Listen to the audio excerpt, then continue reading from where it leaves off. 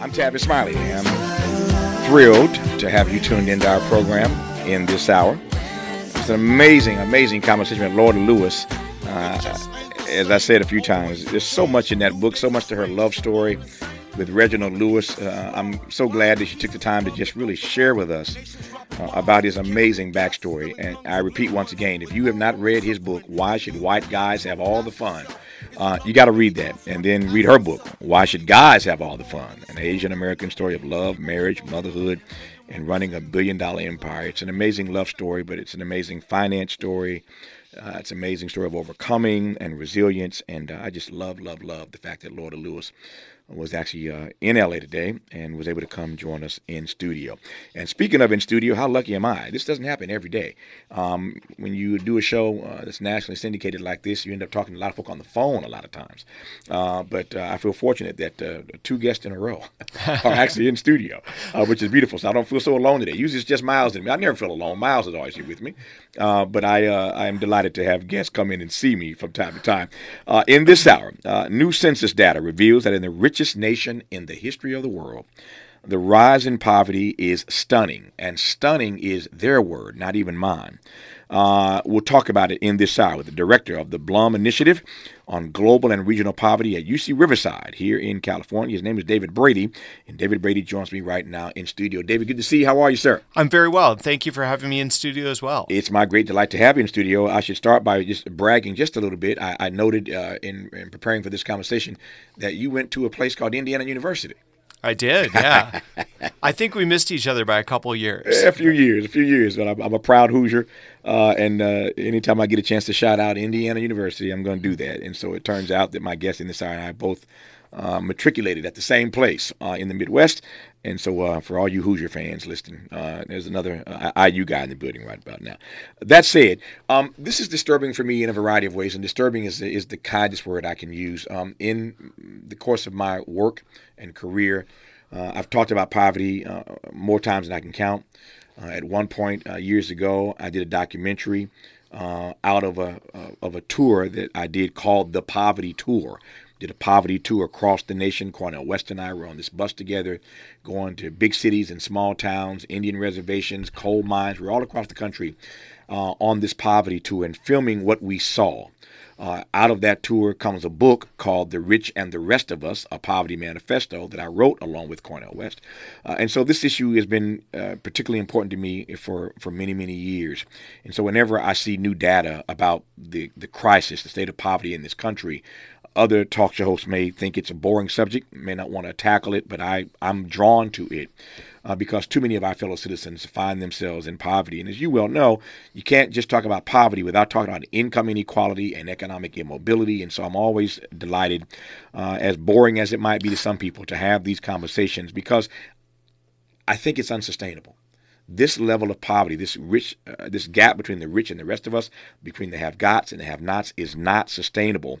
And I believe, and I want to start our conversation asking you this question, I believe that poverty is a threat to our very democracy.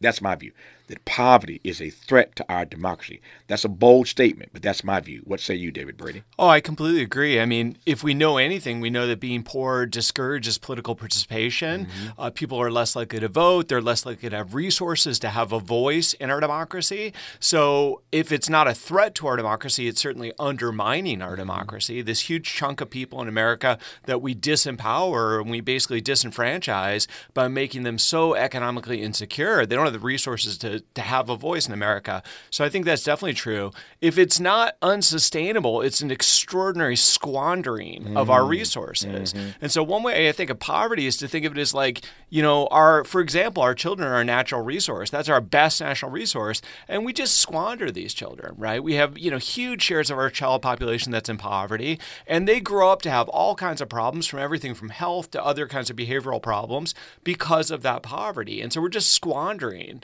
national resources by letting so many children be deprived. Let's talk about the squandering when we come forward with David Brady of UC Riverside. You're listening to Tavis Smiley. Unapologetically progressive. Unapologetically black. You're tapped into Tavis Smiley. Ready to re-examine your assumptions and expand your inventory of ideas? More of Tavis Smiley coming your way right now. More of David Brady coming your way right now. According to the Census Bureau, the latest data shows, I mentioned moments ago in case you just tuned in, that there's a rise in poverty in this country, and that rise in poverty is stunning. Again, that's their word, not mine. David Brady is a professor of public policy and director of the Blum Initiative on global and regional poverty at UC Riverside here in California, and I'm honored to have him in studio to talk about this new data and why some are stunned by the data. It is stunning, but we shouldn't be stunned by it. It's not like we didn't see this coming, particularly when we can't pass good public policy like the child tax credit and other things we let just go by the wayside. This shouldn't be stunning to any of us. But there are two S words that I want to, and one of them is not Smiley, but there are two S words that I want to give David Brady a chance to unpack. One mentioned on the air, the other mentioned during that break. But I want to give him a chance to unpack both of these. Let me start with the squandering word. So what you said earlier, David, as in this country we have a really bad problem of squandering resources. Unpack that for me. Yeah, I mean, our child poverty rates are really high. Everybody knows that. They certainly were lower in 2021 because of the expanded child tax credit. So we proved in 2021 we can push child poverty, cut it in half. We can push it down. But then we turned that off, partly because Senator Manchin and others were unwilling to continue the child tax credit, which worked extremely well. So right there in a 2-year period, you see us turn the switch on and off to get our child poverty rate half as big as what it is today. All right, but what's really troubling is we just maintain this disturbingly high rates of child poverty year after year after year, with the exception of 2021. And one way to think of it is that, something like about a fifth of kids in America are poor. And we know that being poor is bad for your health. It's bad for your development. It's bad for your education. It's bad for your well-being. And so we're writing this check on children's backs, and then we're having to cash it later in life when these people have all kinds of problems. One concrete example is that in the 1980s, certain states expanded Medicaid to allow more kids to have access to Medicaid, which is a program to provide health care for poor kids. And we can see 30 years later, those kids that got Medicaid are less likely to have chronic conditions, right? Diabetes, Alzheimer's, arthritis, all kinds of chronic conditions. And chronic conditions are really expensive. So we're just squandering the health of these young people. And you fast forward to today, I mean, the numbers are pretty stunning. It's about a fifth of kids. But what we overlook is that it's about a third of African-American kids are poor. Almost a third of Native American and Latino American kids are poor. And by contrast, only about 10 or 11% of white and Asian kids are poor. So really, child poverty is a perfect way in which we create our racial inequality in America. That's a damning indictment that we created. Yeah. We'll come back to that notion that we actually create this problem, particularly when it comes to black babies. But let me go back to Joe Manchin again. He has annoyed me, and not just me. He and Kirsten Sinema have annoyed me and others for months now. Fortunately, Democrats have a little breathing room, of course, in the Senate right now. But what does it say to you? What does it say to you, David? That let me rephrase it. I believe that you can judge any nation, any republic, by how it treats its children. That's my view. You can judge any nation by how it treats its children. I don't care what you say. I want to know what you are doing or not doing. Dr. King would put it this way, that budgets are moral documents. Budgets are moral documents. Say what you will, but when I see your budget, I know what your priorities are, because budgets are moral documents. What's it say about our nation that you could have politicians in Washington? And let me just be more exact here. Joe Manchin represents West Virginia. I mentioned earlier on this poverty tour that I did years ago and did this documentary. I went to West Virginia. I went to those coal mines. And poverty in parts of West Virginia doesn't just exist. It's abject. It's abject poverty in West Virginia. How is it possible in this democracy, so-called democracy, you could have politicians who do away with, think it is not worth extending a child tax credit? Yeah, I mean, we can get in his head, but I think it's just a commitment to just a totally wrong-headed way to think about the issue. If you're obsessed with disciplining and punishing poor people to teach them some sort of lesson, you can withhold anything from them. Why don't we let them starve to death? Maybe they'll learn the lesson then. And I think he's just completely consumed by this teaching and disciplining and punishing poor people because he doesn't think they're working hard enough or they're not living their lives the way they want. So part of it is just this completely wrong-headed way to view it, Liz. A second way to think of it is just greed and self-interest. He's a very wealthy guy. He probably has a very, very high income himself. And the way you fight poverty is you tax rich people to pay it to help poor people. That's how you do it. There's no other way to do it. It's not rocket science. No country in the history of the world has had low poverty without some redistribution. So if you don't want to pay taxes because you're a rich person like Joe Manchin, who's a multimillionaire, then you're never going to be able to do anything about poverty. So he's both got this sort of wrong-headed, old-fashioned, punitive view of poor people, and he's just unwilling to pay taxes for him and his affluent friends. Racism may be, as I've said more than once, may be the most intractable issue in this country. And yet, that is a distinctly different statement from the statement that you made, which is that we end up perpetuating racism by the way in which we deny black babies. Say a word about that. Yeah, I think I agree with that. I agree with both your premise that racism is probably the most intractable inequalities in American society.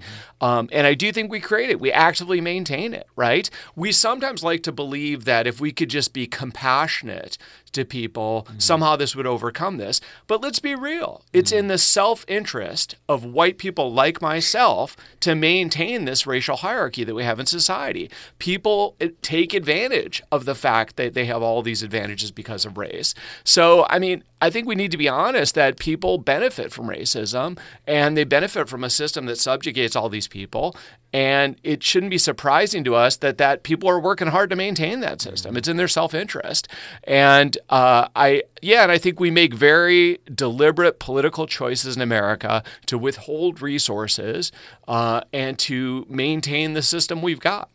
The thought that comes to me, though, as you're talking about being a white guy, is that so many children today in poverty are white. Yeah. So it is true that we are creating this problem. We are perpetuating racism with the ways in which we deny black babies. But it is also true. Two things can be true at the same time. Obviously, it's also true that a whole lot of these babies, a whole lot of these folks who are poor, are white. Yeah. And that still seems not to be the engine that can help us get some traction on this issue, even though there are more white kids who are impoverished now than ever before.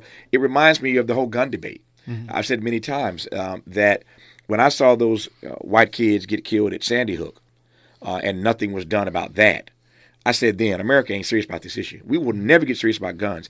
It's one thing to let black and brown babies get killed by gun violence, but when they see their own babies get killed, and this issue doesn't get taken seriously, America ain't never going to get serious about gun violence. If they can let white babies get slaughtered in situations like these. So I come back to this issue of poverty. If we know that the numbers of white babies and white people in this country are rising as well, again, the government's word is stunning. They are stunned by this rise in poverty. Well, that ain't just black people. That ain't just brown people. And yet that isn't enough to get a real conversation about poverty, income inequality, and economic immobility, which leads me to ask, if not that, then what? When will we ever get serious about it? Yeah, I have this line where to understand poverty, we have to both think about who's more likely to be poor. And in this case, it would be African-American people, but also who are most of the people in poverty. And we need to understand both of those dynamics. And so if you think about like who a typical poor person in America is, it's a white middle-aged lady with a high school degree that has a partner and a job in the South. That's who the typical poor person is.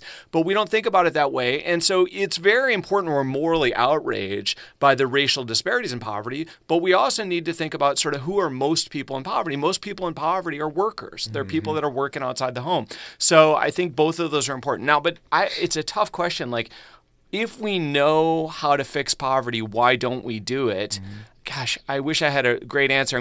I guess American ideology, we believe in individuals. We want to make people work. We believe that individual behavior can drive the problem, even though it doesn't.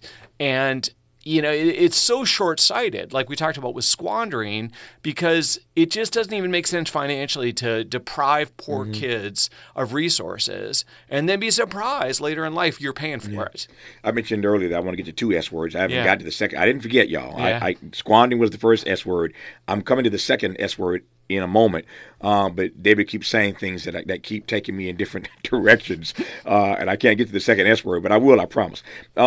You said something a moment ago. Again, I want to interrogate right now and give you a chance to expound upon, and that is the reality that most people in this country who are in poverty also work. Yeah. That if that ain't a damning indictment of our culture, of our society, I don't know what is. That most people who are in poverty actually work. They're not lazy. They're not shiftless.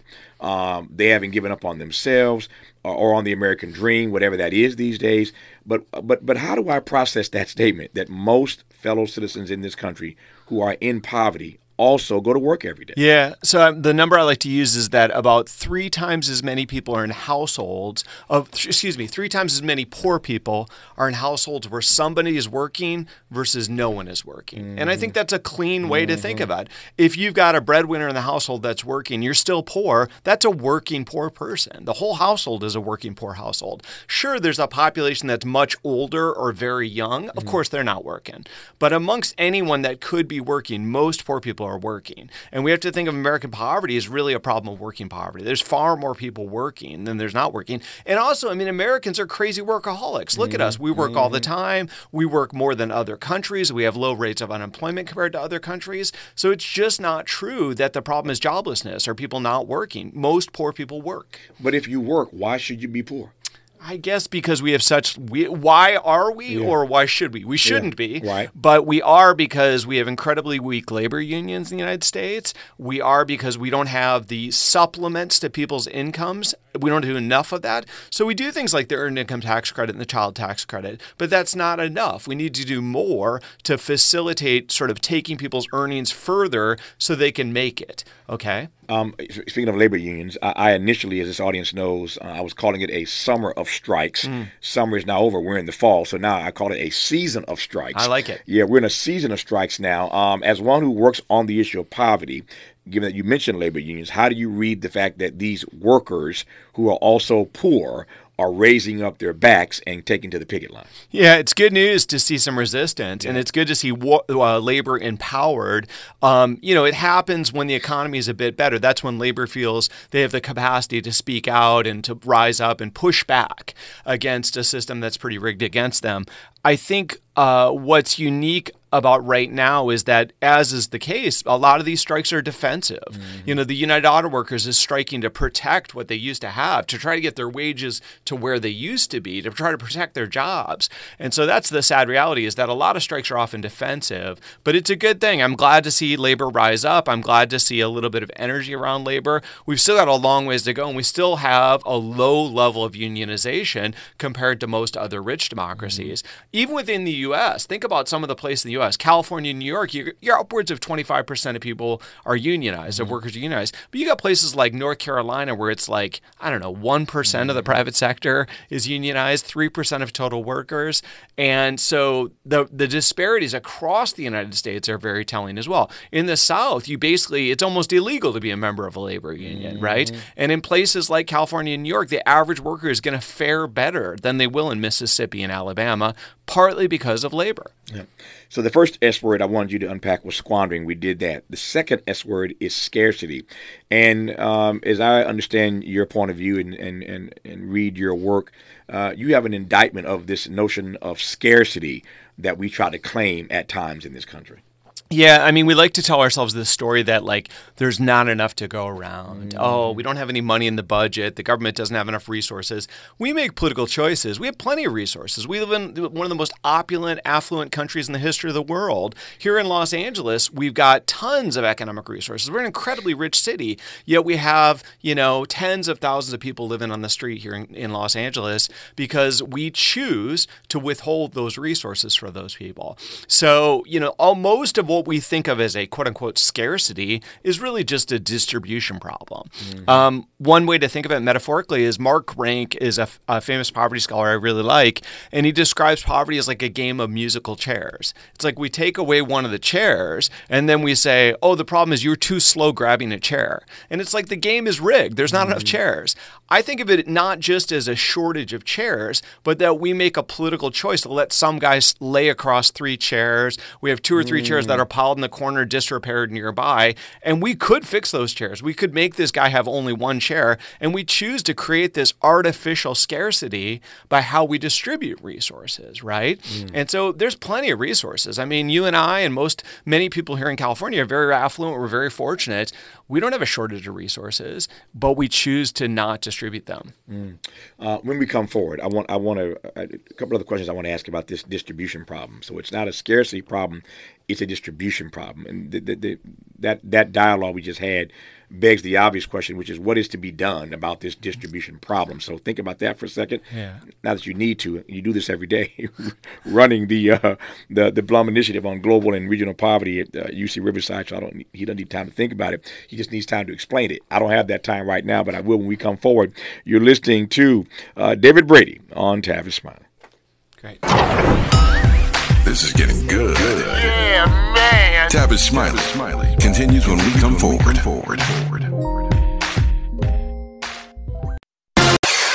Who do you trust to get at the truth? Tavis Smiley. That's who. The conversation continues right now. It does indeed with David Brady, who is a professor of public policy and director of the Blum Initiative on global and regional poverty at UC Riverside here in California. In case you've just tuned in, we've been having a spirited conversation already.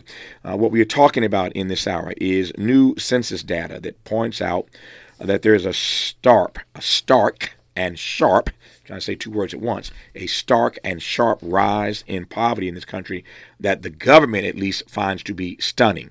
Why they are stunned when they keep this data, and why they are stunned when they pass bad public policy, why they are stunned when they don't take this issue seriously is stunning to me. But nonetheless, they say they are stunned by this dramatic rise in poverty. We're trying to unpack that with an expert in this field, David Brady. There are a few things watching my time here that I want to just kind of move through.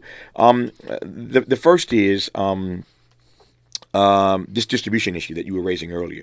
So we were talking about scarcity, and your point was scarcity is really an excuse. It's trash. There really is no scarcity in this country, the richest nation in the history of the world, with opulence and affluence everywhere you look.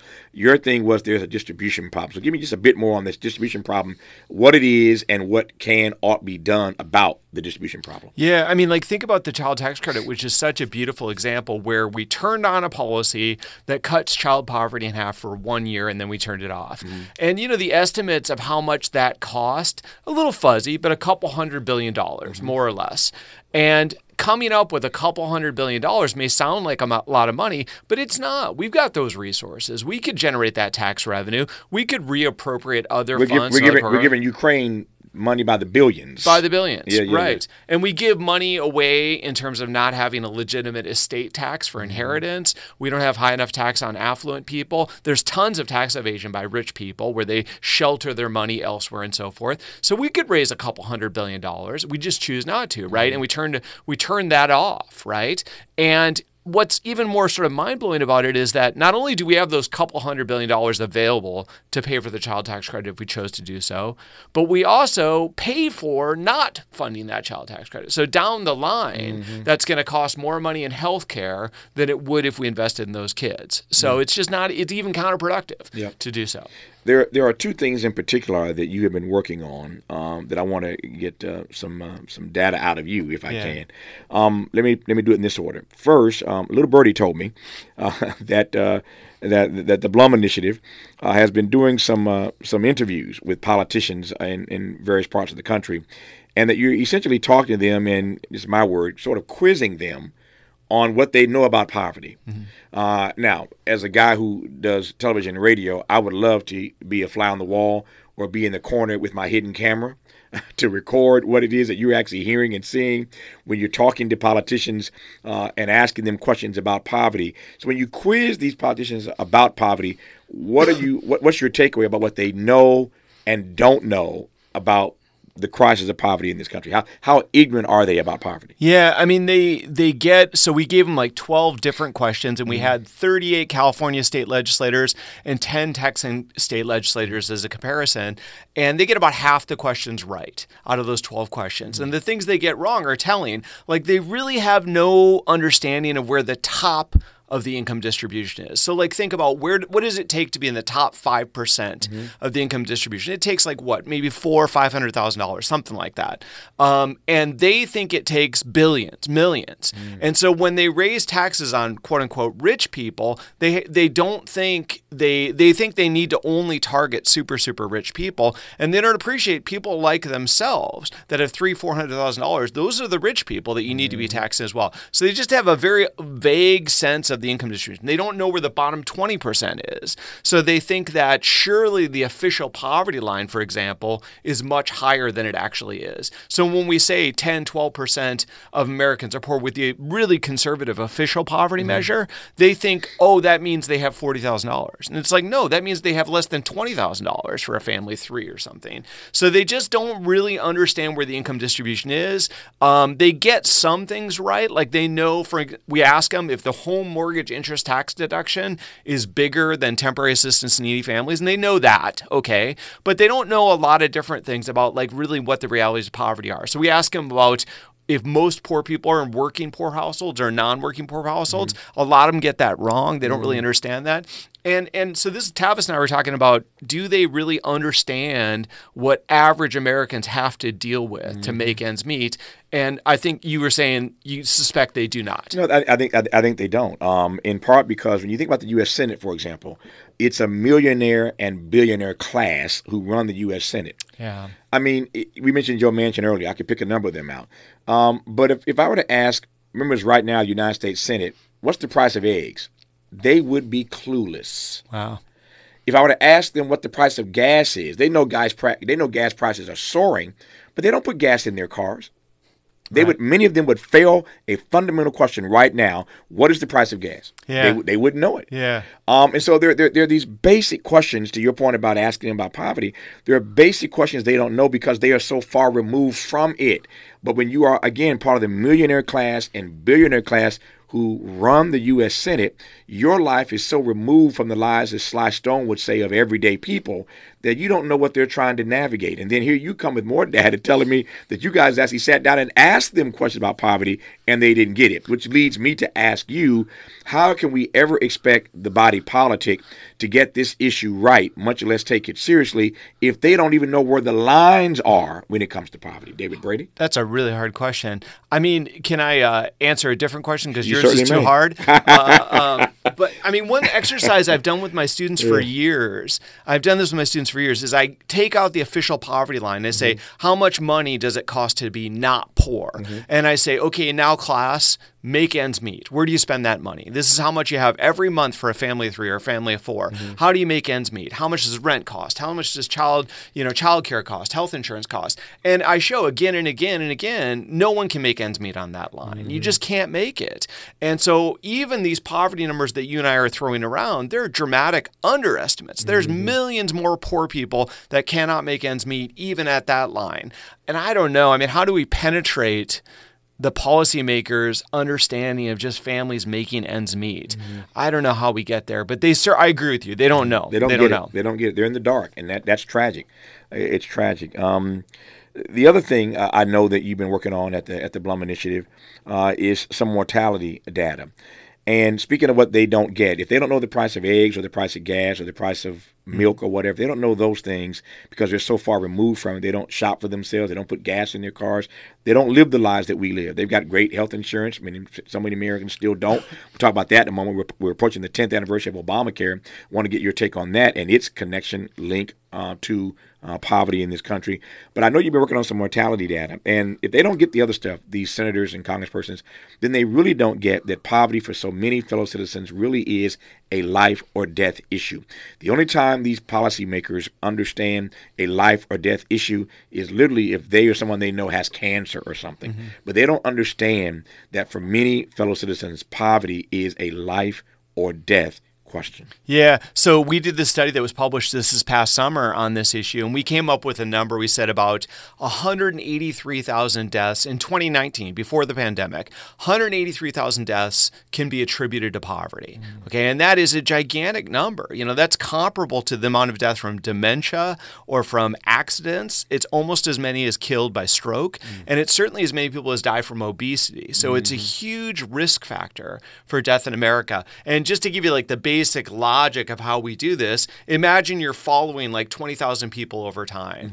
And they're being poor or not is like a switch you're turning on and off. And then we say, okay, in the next year, did that person die? So we can calculate the probabilities. If we made you poor or not in a given year, how much does your probability of dying increase? And so we say it increases it by a factor of like 1.4. You do the math, you work it all out, end up with about 183,000 deaths. So we have 10 times as many people dying from poverty as we do from homicide. And I wouldn't want to trivialize homicide. No, That's very, very sad. And of course, we should be concerned about homicide as well. But we're just letting hundreds of thousands of people die from poverty every year while we get freaked out about these other causes of death. Well, the point is that it's predictable. It's totally predictable. You can actually, as you just did, you can do the math. And if you make somebody so poor over a period of time, ding, ding, ding, they're going to die. Yeah. For a variety of reasons. I digress. We'll continue with David Brady when we come forward on Tavis Smiley.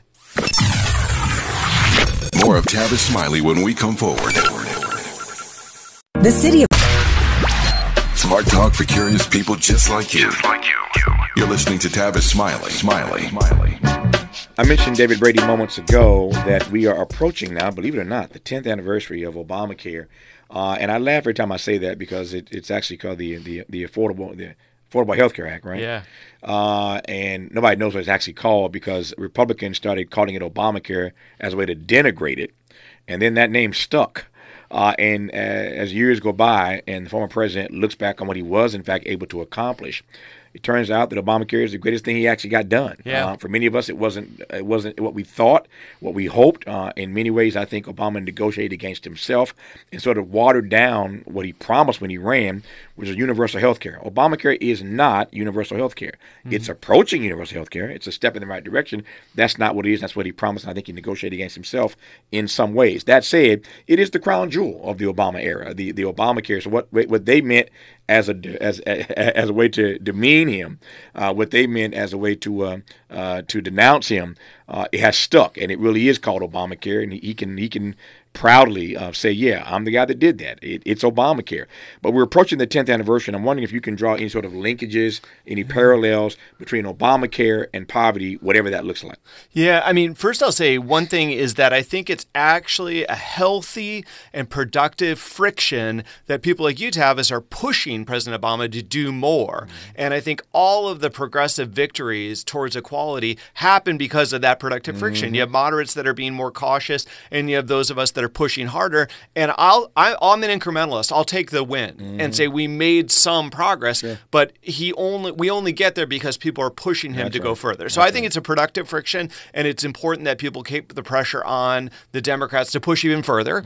But I do think we have to give him credit in that he lifted tens of millions out of uninsurance. No doubt. And that's like giving them money, right? In some ways, if you don't have to buy health insurance and now you qualify for Medicaid, it's like you're getting $400 a month per person if you had to buy it. And as you know, health care concerns bankrupt more Americans than anything else. Yeah. And I think one of the reasons, I have this pet theory that one of the reasons we're so worried about housing these days is because we actually made some progress on health care over the past 10 years. And so by no means are we all the way there.